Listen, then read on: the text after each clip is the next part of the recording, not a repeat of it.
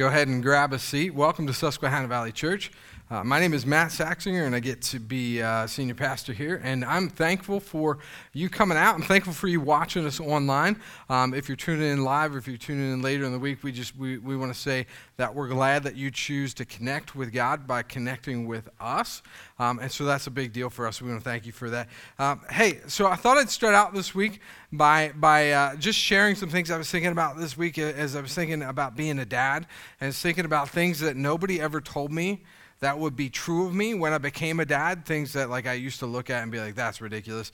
So for instance, I realized that nobody told me that when I was a dad, I would be so incredibly dedicated to get the last bit of toothpaste out of every toothpaste tube. I mean, like, honestly, it's like you've got to, I've even thought about getting tools out to, like, get that little bit of toothpaste out. And I had one where I was going for, like, I thought it was ready to be thrown out. And I was like, I wonder how much more toothpaste I can get out of this. I went another 30 days of brushing my teeth until my wife finally threw the toothpaste tube out. That's how dedicated it was. Nobody told me how dedicated I'd be to turning off light bulbs. Like to make sure the lights in the room get off. Like I can spot a light. I'll just have a feeling right now. I think upstairs in the kids' bathroom, there's a light on. It's an intuition thing. Nobody told me that as a dad that would happen. Nobody told me as a dad that when I sat down for 5 minutes, it would take me 10 to get back up. Like I would just go through this process of moaning and groaning to be able to get back up out of the seat to get on with life. Nobody told me that as a dad. Nobody told me that I would have lots of little things that annoy me all day long. And when finally, when one of them got to me, I would overreact with the weight of every one of them. And I get far more angry than I should. And nobody told me that as a dad, I would finally get a minute to sit down, and it would be the exact moment that my kids would need something. And nobody told me how easy it would be to be selfish in that moment. Nobody told me how hard it would be to admit I was wrong. Nobody told me how hard it would be to confess. And we're going to talk about this morning. We're talking about that idea of confession, of saying I was wrong, like we just did, where we're saying, you know what, I'm guilty of an overreaction to my kids' little annoyance, or I'm guilty of just a laziness at times. And nobody told me how hard it would be to confess. And so we're going to look at Psalm 32, where David in the 32nd Psalm is confessing. Now, there's a lot of guessing as to what sin he's talking about, maybe the sin between him and Bathsheba, an adulterous affair, and I think that's probably right. But the point of Psalm 32 isn't the specific sin. The point of Psalm 32 is really what did sin do to him? What did sin do to him, and what does he do with sin? Now, we're living in a fascinating time as a society because when I grew up, the push was for our society, for American culture to be this postmodern existence where there is no truth. There's no wrong, there's no right, there's no morality. And so we've moved past the idea of sin, and sin is beneath us, it's behind us, it's just your opinion. There's not really a moral right or a moral wrong. And what's been fascinating about these last few months is that what we've seen is a change in the nature of the way that our society talks about wrongs. Now it's not just like this is not a big deal. Now there's hatred behind it. Now I've actually seen articles where the headlines mention the word sin.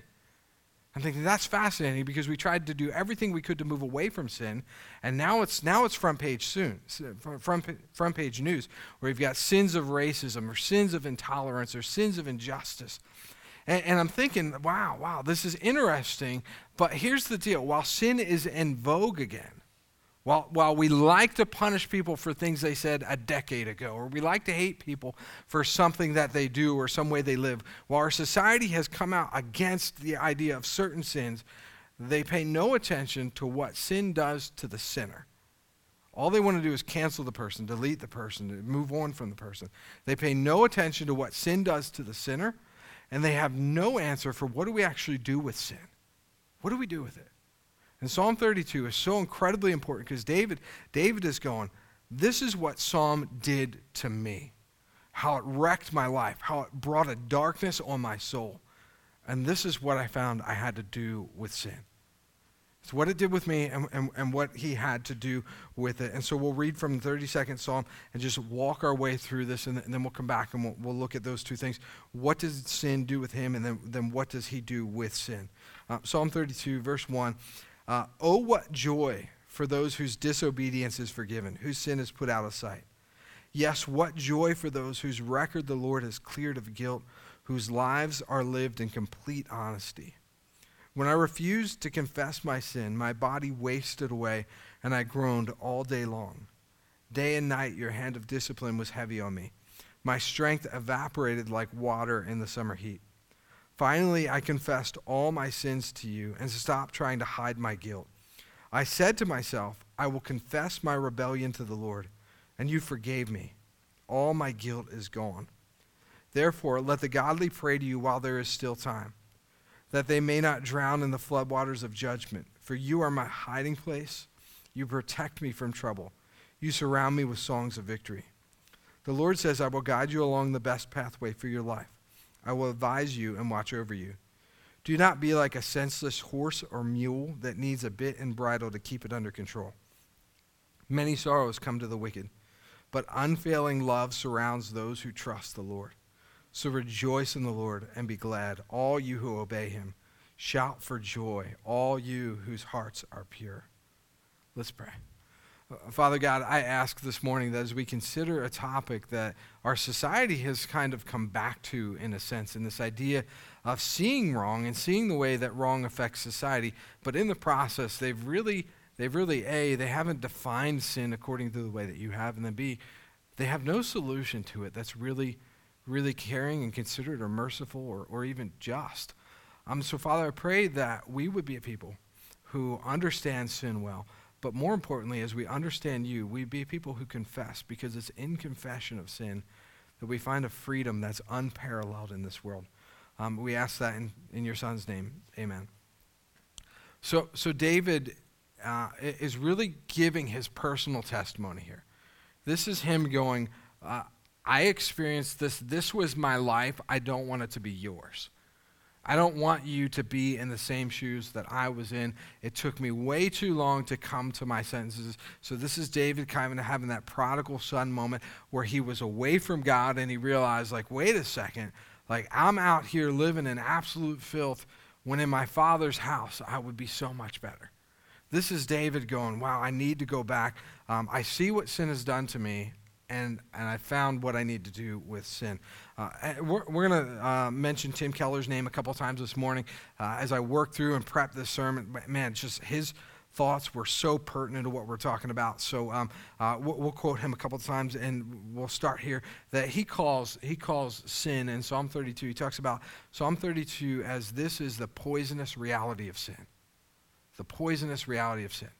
My wife discovered this app the other day, this app where you can scan a nutrition label or scan something on a product, and it will rate from 1 to 10 how toxic that product is and how likely it is to cause cancer or different ailments. And so she'll literally go into the grocery store and be like, oh, well, that shampoo is like a 9 out of 10. It's filled with chemicals that are bad for you, that are harmful for you. And just it gives you this kind of insight as to what that chemical actually is. And this is David going, I sat down and I scanned sin, and it's off the charts. It is so incredibly detrimental to me and the life that God has called me to and the life that God wants for me. It is toxic to me. It is a poisonous reality. David uses two terms to talk about sin here in Psalm 32. And the first one is, it's translated disobedience. It's the Hebrew word pashah, which means it's a rebellious self-assertion. It's a rebellious self-assertion. It's this desire within us to prove that nothing can limit us, that no one can limit me. Have you ever seen a line that says don't, or a sign that says you can't, or don't go here? And isn't there a little part of you that says, who are you to tell me what I can't do? Who are you to tell me that I can't have dessert before my dinner?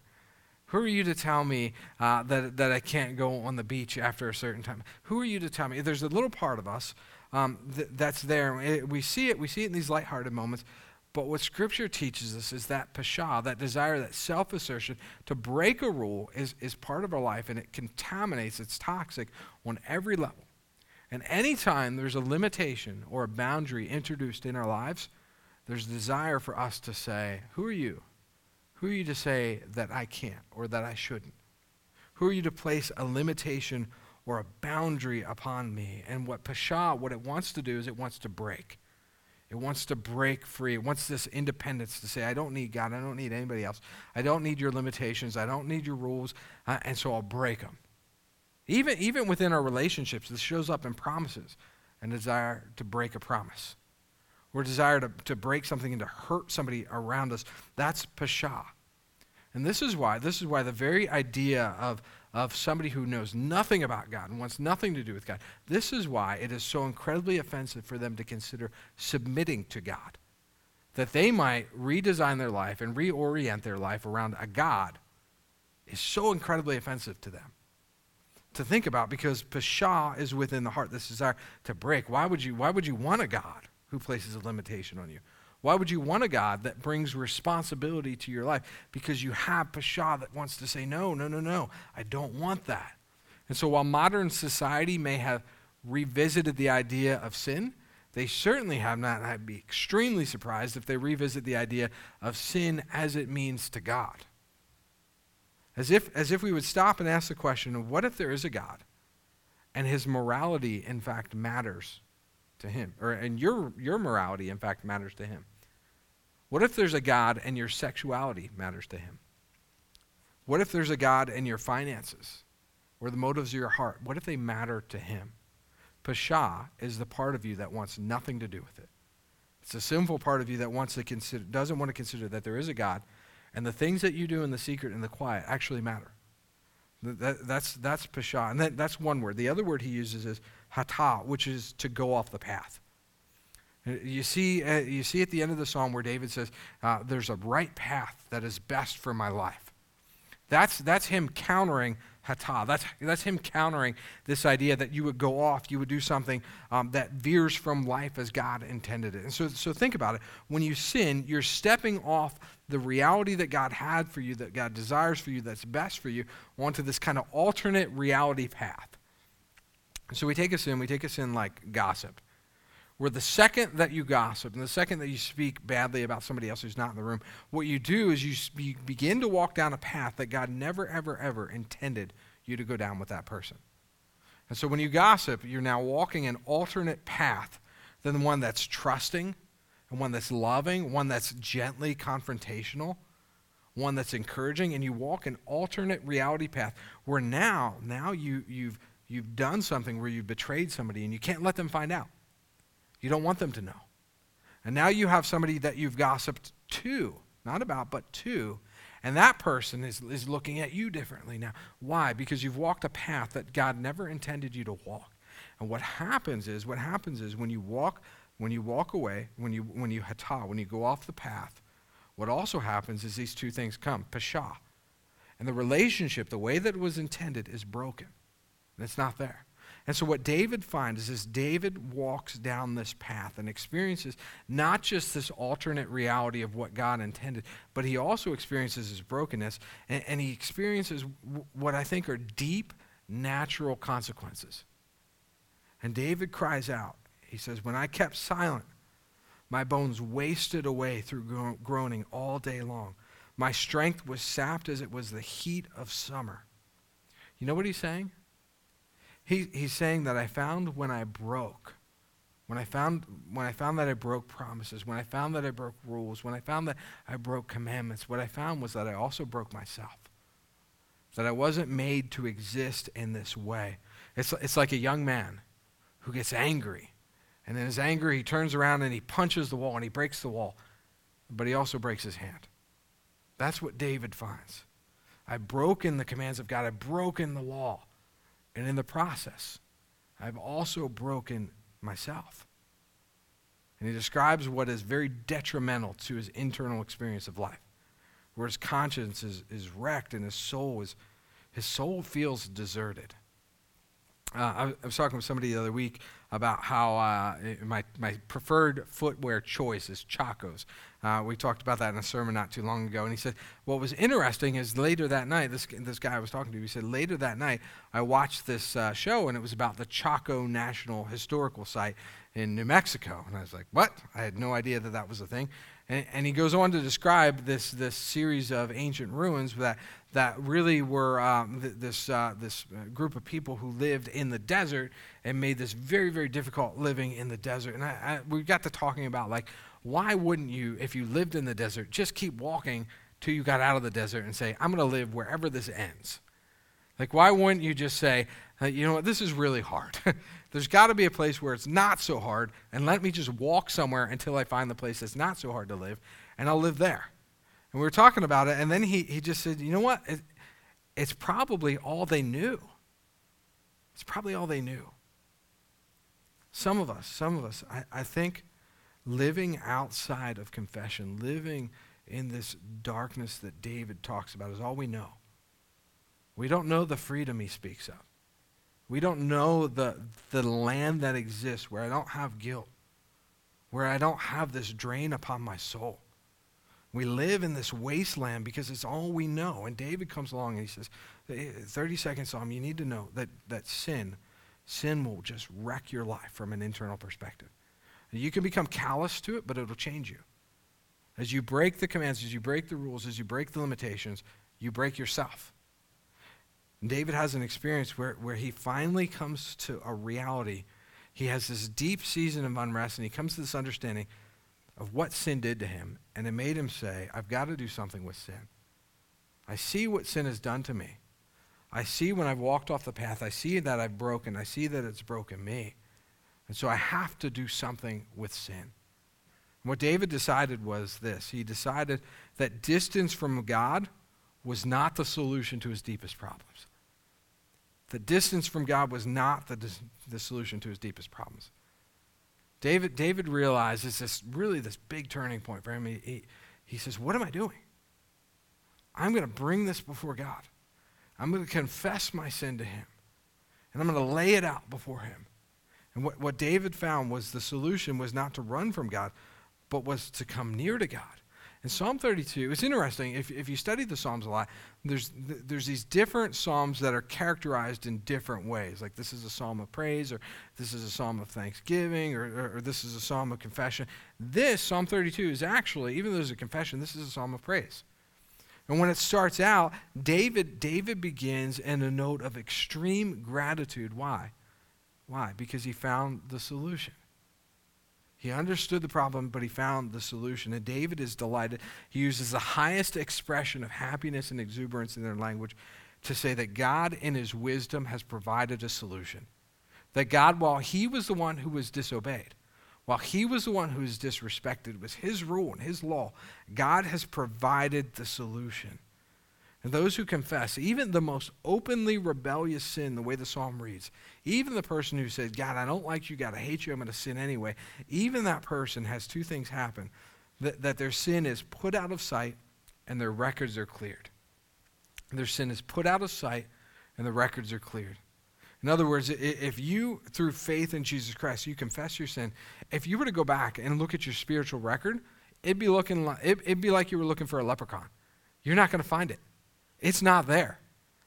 You know, I find sometimes that we have a past, and we're afraid if somebody knew my past, if somebody showed up and started talking about me, or if it became clear what I did, I find that we have this attachment to our past that through faith, Jesus Christ says you do not have.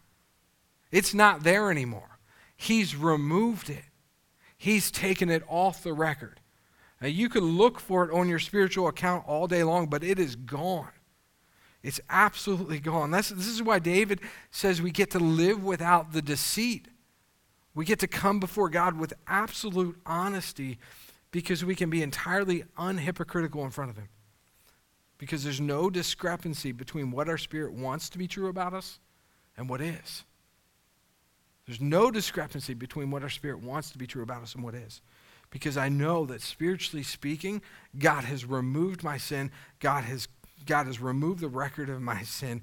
And to David, it's this tremendous blessing, which is why he starts out with this praise of, yes, what joy for those whose records have been cleared. What joy for those whose record have been cleared. Let me ask you a question. If you had to choose between having all the beauty in the world, having all the power in the world, or all the wealth in the world, which would you choose?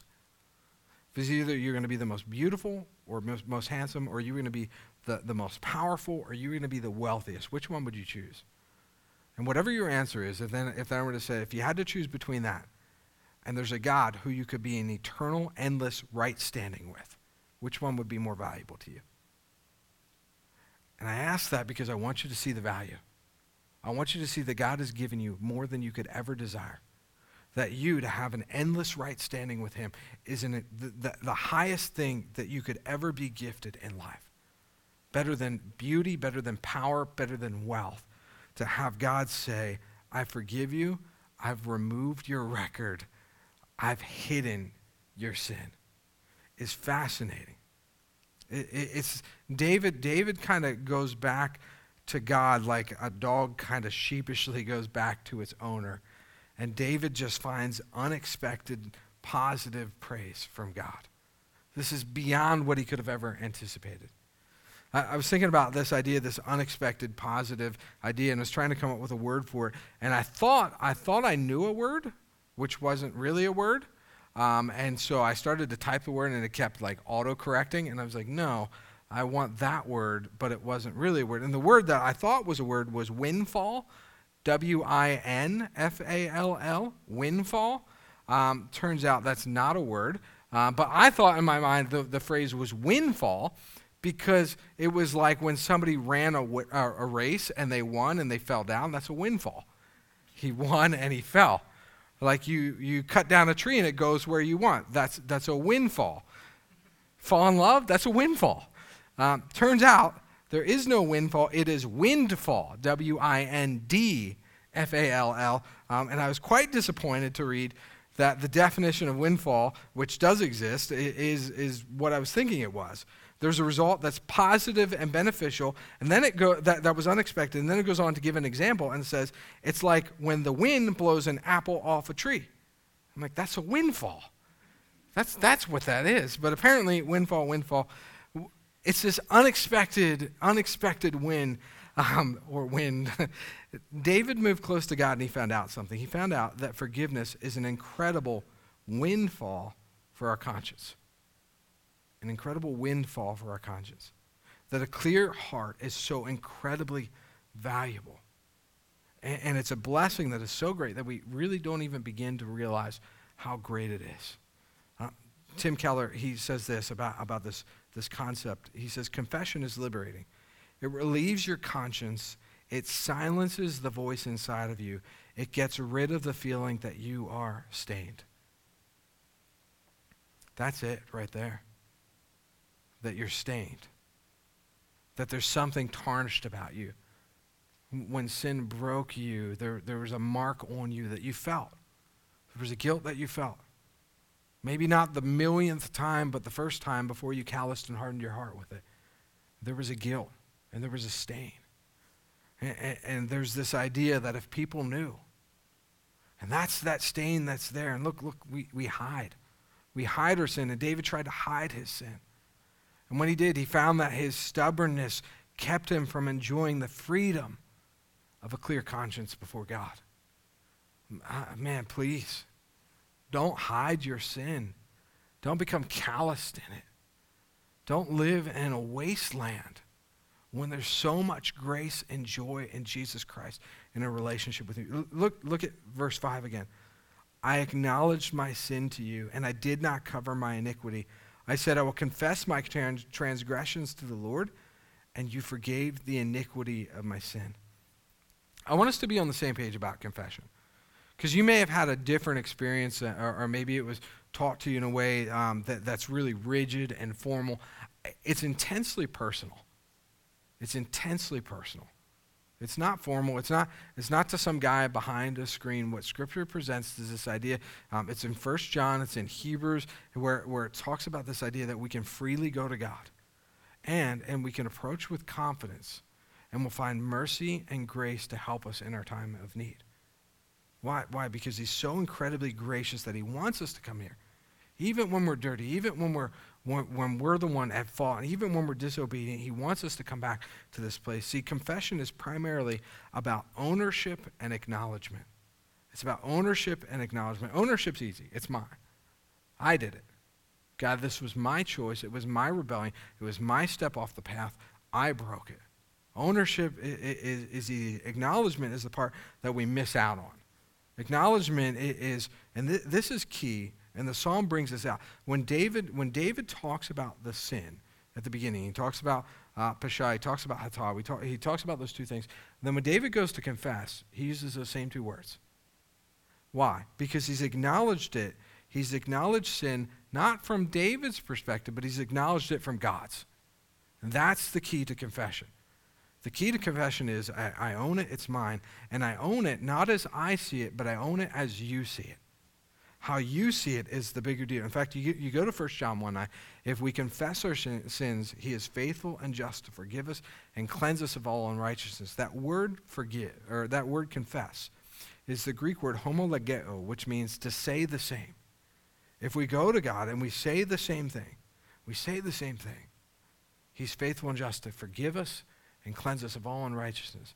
It's so incredibly powerful when you wrong someone else to say it from their perspective in your apology. And I hope we're really good at apologies. I hope as a church, like we're going to mess up, we're going to wrong. I hope that we as individuals are really good at apologizing. And if you want to be really, really good at apologizing, you know what you got to do? You've got to say it and see it from their perspective. You've got to be able to acknowledge the other person's perspective without diminishing it. I'm wrong. I didn't value your time as much as I should have.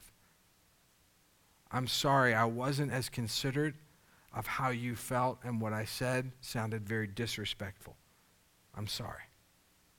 It's seeing it from the other person's perspective without minimizing it.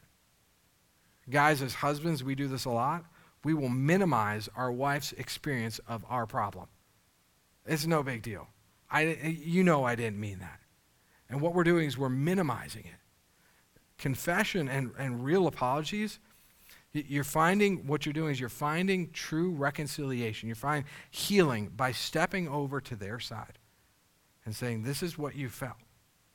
This is what I've done to cause you pain from your perspective, and I wish I hadn't.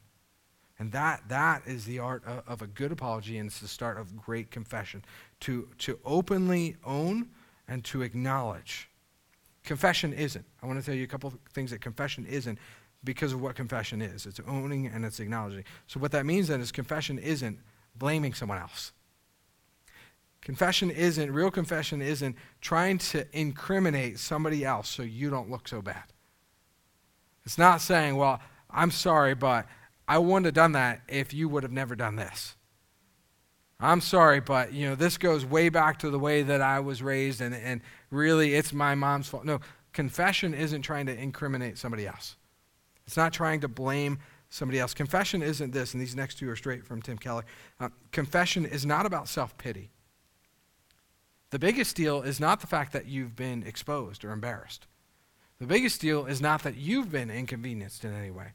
The biggest deal for your sin is that we've sinned against God, that we've overstepped the most incredibly loving being to ever exist. And 1 John says he is love. And we've broken his commands. We've grieved him. Confession, the biggest deal is not that it's affected you. That's self-pity. The biggest deal is that it's affected God. Confession is not beating yourself up. It's not trying to pay the debt by your own self-sabotage and your own self-imprisonment.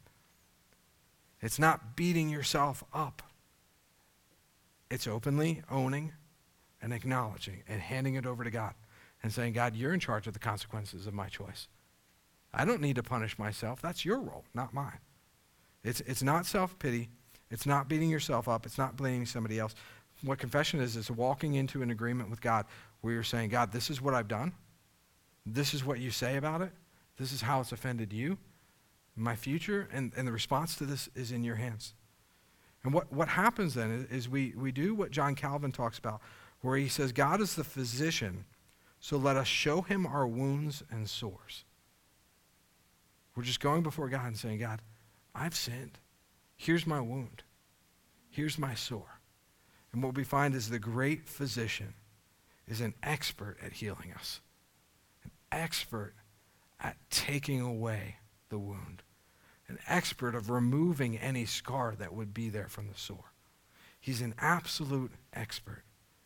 So David talks about what sin did with him and what he did with it. And what he did with it is he said, God, this is what it is. I give it to you. And what he found was that God was incredibly loving and faithful and loyal, despite the fact that David had not acted loyally at all. You know why? You know how God could do this without being unjust? Because God could have just said, oh, okay, well, I'll just pretend your sins have never existed. And then somebody could come along and say, well, wait a second, God, you're unjust then. How could you not punish a wrong? But God can say this, and God can do this. Why? Because Jesus took our wrongs. And Isaiah talks about that he laid the iniquity, he laid the sin of us all upon him. And so David can find confession because the sin that he's being forgiven of, as drastic and ugly and horrible as that sin was, the Son of God would pay for it on the cross. And that's the gospel. That our sin, this sin that we hand over to God, has been paid for by the blood of the Son of God on the cross. And what that brings and what that tells us is really there should be two moments of confession. One is this grand initial moment of confession, and then two is this everyday God, I've sinned confession. There's two different types of confession. And the first, this grand moment of confession is God, I recognize that you are real, that you have done something to provide a solution to my sin. And so God, I trust you, that you went to the cross for me to pay for it. The everyday confession is God saying, today, God, I've sinned. I've walked off the path. And God says, I'll cleanse you. I'll cleanse you. This plays out perfectly in John chapter 13, where Jesus at the Last Supper is walking around and he's washing the disciples' feet. He's washing the followers of his feet. And his followers are just astounded that, wow, the Son of God would bow down and wash my feet. And Peter, in his boldness and his impulsiveness, says, Jesus, you'll never wash my feet, not mine. No, you could never commit this act of humility to me. I'm not worthy of it. And Jesus says, no, you don't understand, Peter. If I don't wash you, you have no part of me. And then Peter says, aha, I've got it figured out. I need a bath. Cleanse all of me. And Jesus says, Peter, no. See, you've already had a bath. But your feet got dirty, so we got to wash your feet. And what Jesus is explaining is this very idea of two different confessions. One is, Peter, you understand who I am. You've confessed me as Lord and Savior. You see me as the Son of God. You've been washed. Your spirit is entirely clean. But Peter, you need to understand something. That doesn't mean that you're practically perfect. Because Peter, I saw the way you spoke to your mother-in-law. Peter, I saw the way that you didn't appreciate my creation as much as you should have, and you littered the other day. I don't know, whatever Peter did. And Peter, your feet are dirty. And I love you so much that I don't even want the soles of your feet to be dirty in our relationship. I want perfectly clean, no stain on any of our relationship. And so two different types of confession that we both need to have, that we need to have both. One is that grand moment of Jesus, the weight of my sin is entirely upon your cross. And two, Jesus, I still walk practically imperfect. And I want to come and I want to enjoy the best of the relationship that I can enjoy with you. And that comes when my feet are clean. In just a second, the worship team's going to come up and they're going to sing a song, which is one of the songs that's just near and dear to my heart. And it's, Lord, I need you. Lord, I need you. And my heart is for you to have a song of confession right now.